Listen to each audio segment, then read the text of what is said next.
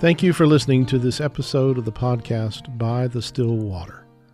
Our intent is for these messages to be an encouragement for your search for the God of heaven. Again, thank you for listening. Washington, D.C. is a city of monuments. There are statues, markers, and even whole buildings dedicated to important people or moments in American history. Many of these monuments are arranged in and around the area known as the National Mall. Two of the most famous structures in this complex are the Washington Monument and the Lincoln Memorial. Dedicated to the honor and memory of the first American president, the Washington Monument is a stone spire that rises more than 500 feet tall. In fact, it is the tallest structure in Washington, D.C. Directly across from the Washington Monument is the Lincoln Memorial, honoring the man who was president during the American Civil War. Inside the columned hall is a massive statue of Abraham Lincoln, and on the walls are inscribed some of his most important words, including the text of the Gettysburg Address. But something is missing from both of these monuments: the presence of the men themselves. Neither man saw their monuments completed. Neither man is buried at the site of their memorial. But most of all, the location where these monuments sit has nothing to do with why they are important figures in American history. These monuments, as impressive as they are, cannot be physically connected to the men they honor. But on the massive steps of the Lincoln Memorial is another marker. On the 18th step from the top is another inscription.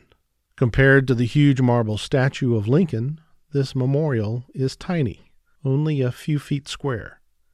Carved into the stone step, the inscription begins with the words, "I have a dream." This memorial marks the exact spot where, on August 28, 1963, Martin Luther King delivered his most famous speech, a speech that helped shape American history. And unlike the Washington Monument or the Lincoln Memorial, a visitor can stand in the exact place where this important historical figure stood. The personal connection is there. While the history of Washington, D.C. goes back only 200 years, the history of Athens, Greece stretches back for thousands of years. In that ancient city is a rock outcrop with very steep sides. In a city that was famous for its philosophers and thinkers, this stone outcrop served as a gathering place to hear and discuss new ideas. The Greeks called it the Areopagus, but it is more often referred to by its Roman name, Mars Hill. It was there, on Mars Hill, that Paul the Apostle introduced Athens to the ideas that were changing the world. We discussed in earlier podcasts about the importance of finding the clear intersections of history and the Bible story. We also talked about how Luke wrote a carefully investigated account of the story of Jesus and the early Christians. Included as a part of that account is Paul's speech on Mars Hill. This is a place that all of those elements come together in one location: history, geography, and Luke's account. To place ourselves there, on that hill, to hear what Paul had to say. The speech was not long, but was full of information and ideas that were radical and unique to the audience there in Athens. This was a speech delivered to a very mixed audience. Some were excited to hear this traveler and teacher, while others were already mocking and skeptical. In fact, Luke tells us that at the end of Paul's speech, some sneered at his words, while others were intrigued and wanted to hear more of what he had to say. This is one of the elements of Luke's writing that shows its accuracy and integrity. We talked about how Luke gets the geography right, but he also gets the politics and the elements of human nature right.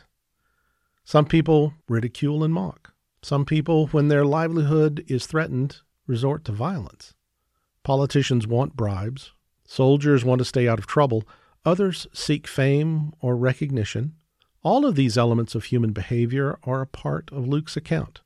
He is not writing a propaganda piece where everyone was nice and everyone believed. He wrote what happened and how it happened, good or bad. This should be another reason to trust his account. So, while some wanted to hear what Paul had to say, others mocked. The same is true of the Bible story today. Some have dismissed it without even a careful hearing, but others are willing to remain open-minded and learn more. In some ways, that is one of the key ideas in Paul's speech itself. From the top of Mars Hill, Paul had a panoramic view of the whole city.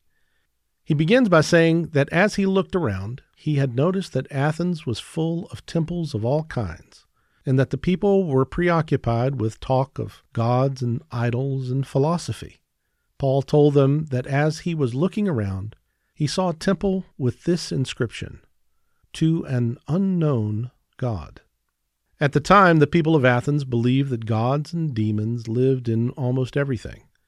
There were gods of the wind and gods of the trees and gods of the water and gods of the animals. Each one needed to be fed or honored in some way, or bad things might happen. In such a system where hundreds of deities impacted your life, what if you forgot one? It might get angry if neglected, so they had a temple for the god that had been overlooked or was unknown. Paul seized on this idea and says, "Let me tell you about the God you have never met."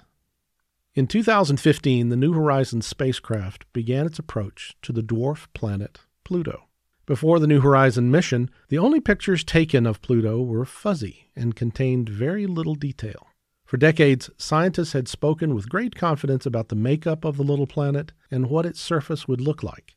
As the pictures from New Horizons began to slowly arrive from 5 billion miles away, it was clear that all of the assumptions and speculations were wrong. They were truly meeting the real Pluto for the first time. Like the first photos arriving from deep space, Paul tells these Greek philosophers that their speculations and assumptions about God have been wrong, and that he wanted to introduce them to the true God of heaven. The first key idea Paul gave them was that man did not make God, but God made man. This has huge implications. God cannot be housed in a temple made by man. He says later in the speech that we cannot shape or mold the divine by our wisdom or skill. This has more to it than simply putting God inside a building, but confining and constraining him by man's thinking. Some believe that the highest expression of truth is man's logic and experience. Yet we spoke a moment ago about a planet, known to exist, but unknown in detail. Very smart and famous people speculated on what Pluto would be like, and every one of them was wrong. Yet very smart and famous people want to speculate about the nature and wisdom of God, and it is assumed that they are right. But it is Paul that gives us a clearer picture of God's nature, and even his desire. Speaking of God's desire, Paul says later in the speech that God desires, well, you. But it is a very old mistake to see this desire as weakness. This is one of the elements common in pagan religions. The thinking was, man gets hungry, so the gods must get hungry. But that is a mistake and dangerous reasoning. Paul says very clearly that God does not need anything from man. We cannot engage in spiritual commerce, buying or selling favors with God. Paul says that if God made humankind, then all of humankind are related and are equal. This statement is remarkable for a number of reasons. We see this kind of thinking as common today, but was unknown at the time Paul said this. Social revolutions take time and have many grandparents. The Declaration of Independence stated that all men are created equal, but that statement has its roots in documents like the Magna Carta, a document that was written more than 500 years before. Those ideas and values took time to develop and mature. But Paul makes that statement without centuries of political or social thought behind it. The reason is he is not making a social or political statement, but a spiritual one. He says we all need God, no matter who we are. And the radical nature of this idea did not come from Paul's thinking, but from the truth about the God of heaven, the God these philosophers were meeting for the first time. Another idea Paul discusses is the basic truth that man has been seeking for God. The fact that the city of Athens was filled with temples is proof of that. But even today that can be seen, Every ancient culture discovered and studied has left evidence of some kind of religion. Huge temples and worship structures, some thousands of years old, are being uncovered every year. But those religions and philosophies failed and have become extinct, lost to time. Yet the story of Jesus has remained, lasting from the moment it was first told to this very day. It has been attacked and persecuted, but has not faded from sight. There is something different about this story, and this is the very point Paul is making in his speech. Paul makes what may be his most radical statement of the speech. Let me read this part to you just as he said it. He has fixed a day in which God will judge the world in righteousness through a man whom he has appointed, having furnished proof to all men by raising him from the dead. In this statement, Paul uses a very dangerous idea. The translation read uses the word proof, while other translations use words like evidence or assurance. But the idea is still there. There is proof that what Paul has just said about God, his nature, his desire, his power, is all true. Many people use the term blind faith. That statement means that logic and reason have no place in the discussion of God, heaven, eternity, or salvation. Paul says here that such thinking belongs with the pagan philosophers of Athens. They have no proof, just speculation. But the God Paul is describing has furnished evidence. The nature of that proof is even more radical. Paul says that the proof he is talking about is that God raised his appointed one from the dead. Now, we could talk about the nature of the proof itself. The eyewitnesses, the detractors that actually add to the evidence, the historic record, and the later actions of those involved. All provide evidence of a unique event in human history. But before any of that, we need to understand what Paul says here.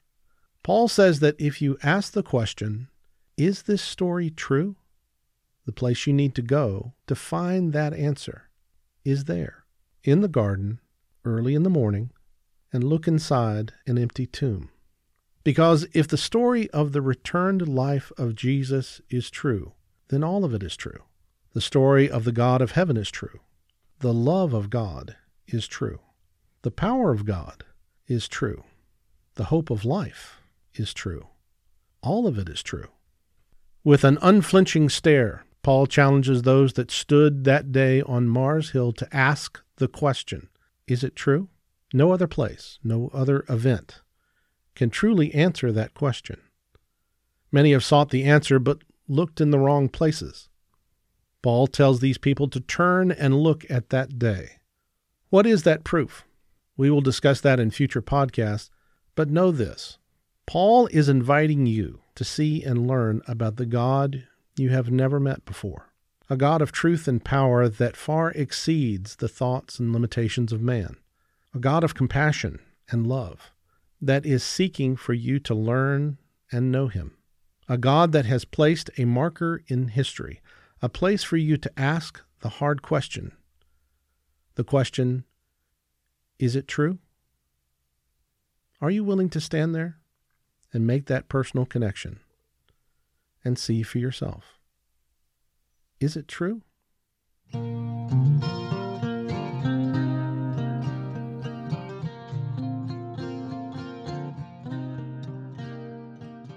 Thank you for listening to this episode of By the Still Water. It is our desire that these messages reflect the true Word of God. If you would like to reach us, you can reach us by email at bythestillwater2024@gmail.com. You can also find us on Facebook at By the Still Water Podcast. Please consider subscribing. This will alert you to new episodes when they are made available. Again, thank you for listening.